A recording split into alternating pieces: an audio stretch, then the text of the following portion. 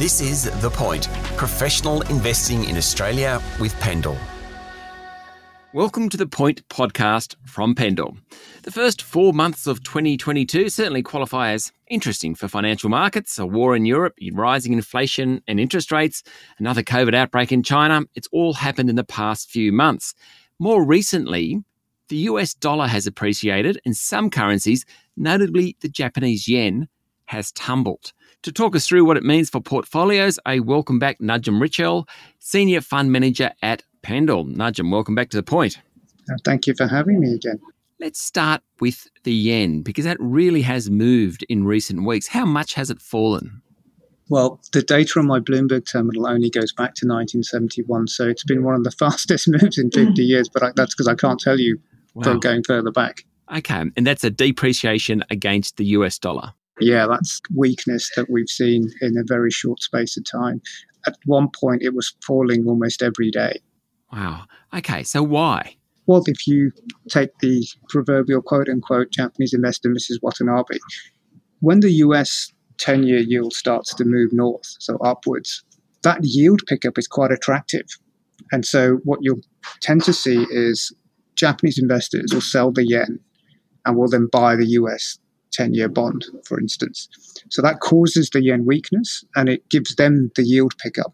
But the other interesting thing to note is they're getting yield pickup. Their selling of the yen means that it's kind of a double whammy for them. So as the yield continues to rise, they get the yield pickup, they're selling yen continues to weaken. So in yen terms, not only are they getting the yield pickup, they're also getting the FX appreciation, dollar versus yen. So to Japanese investors, it looks like a no-brainer until it isn't. Yeah, I mean, it shows the power of the household investor in Japan. Yes, I mean, I know it's a bit of a glib generalization. A lot of it will be institutional portfolio flows, but that's the way I think most journalists like to think about it. Caricature.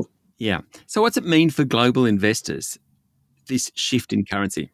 One of the challenges is that sometimes when market commentators are looking at these moves, they may be looking at it, the causality the wrong way around. So there's a belief out there that, it's the weak yen that's causing the US 10-year to blow out. And if the yen keeps weakening, the US 10-year will keep blowing out.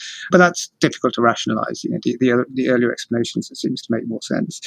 The other thing to note is, from a portfolio-specific perspective, especially if you're running global funds, yen is then, at this point in time, considered as a funding currency. This is what many of the hedge funds, the vast many people will be doing.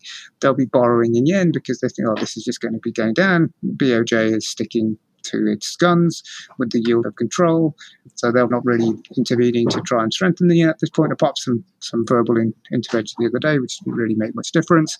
And so you get this idea that if you're a global portfolio manager, this intuitively should be good for Japanese exporters. Yep. Because they earn non-Japanese yen currency and some of their cost base is based in yen.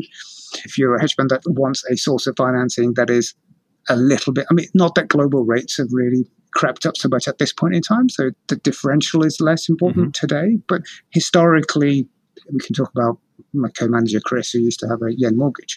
It's that kind of mindset that, when the BOJ has its line in the stand, which is kind of happy with, the yen is depreciating, you're getting yield uplift in other. So the hedge fund type players, they start to mimic what Mrs. Watanabe is doing. Yeah. So let's just borrow some yen and we'll put it into other assets and we'll get the yield uptick, or we'll get some beta over here, but financed by this depreciating yen. So how does it play out eventually? I mean, you said that it's a good investment until it's not. How does it tend to end? So part of our process is that trends go on longer than most people expect. And so I'm not going to call a top because it's too dangerous to stand in front of a steamroller.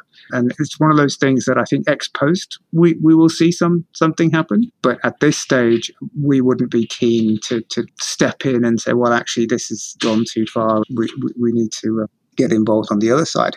From a portfolio perspective, our views are much more medium to long term, and it wouldn't make too much difference. And we have a couple of Japanese exporters and we're not suddenly going to sell them because we think, this yen move means that so much more could be priced in, because it will take a lot longer, of course. Now, and I think the one macro variable that may put a pause to this is if the 10-year in the US stops going up for some reason, the yield. It could be that inflation's peaked. It could be that Fed has broken something, and so the 10-year starts to come off. yield, that may put a pause to this move.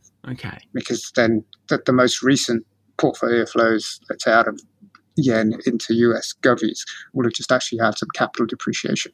Yeah, I suppose sort of wrapping this up, in terms of active investing, these flows which affect exchange rates, and particularly right now we're talking about the yen and the US dollar, they're just considerations that all investors have to think about. It's, via hedging or non-hedging, but just the fact that the direction of the exchange rate appreciation/depreciation can change pretty quickly. And I think this goes back to our process. We take currency seriously in our beta view of the market. And we think you cannot afford to be oblivious to. So we usually give a classic example of an emerging market stock. It may be, just for argument's sake, let's say it's the best thing since sliced bread. And I'll just make this up, and it happens to be listed in a specific emerging market. But the alpha of that company is hostage to the beta of the actual country that it's listed in. Yeah.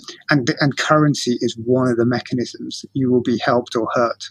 And this is a great example right now, which we're talking about. Najim, thank you for talking to The Point. Thank you. That was Najim Richal, Senior Fund Manager at Pendal. You've been listening to The Point podcast from Pendal. I'm Sean Aylmer.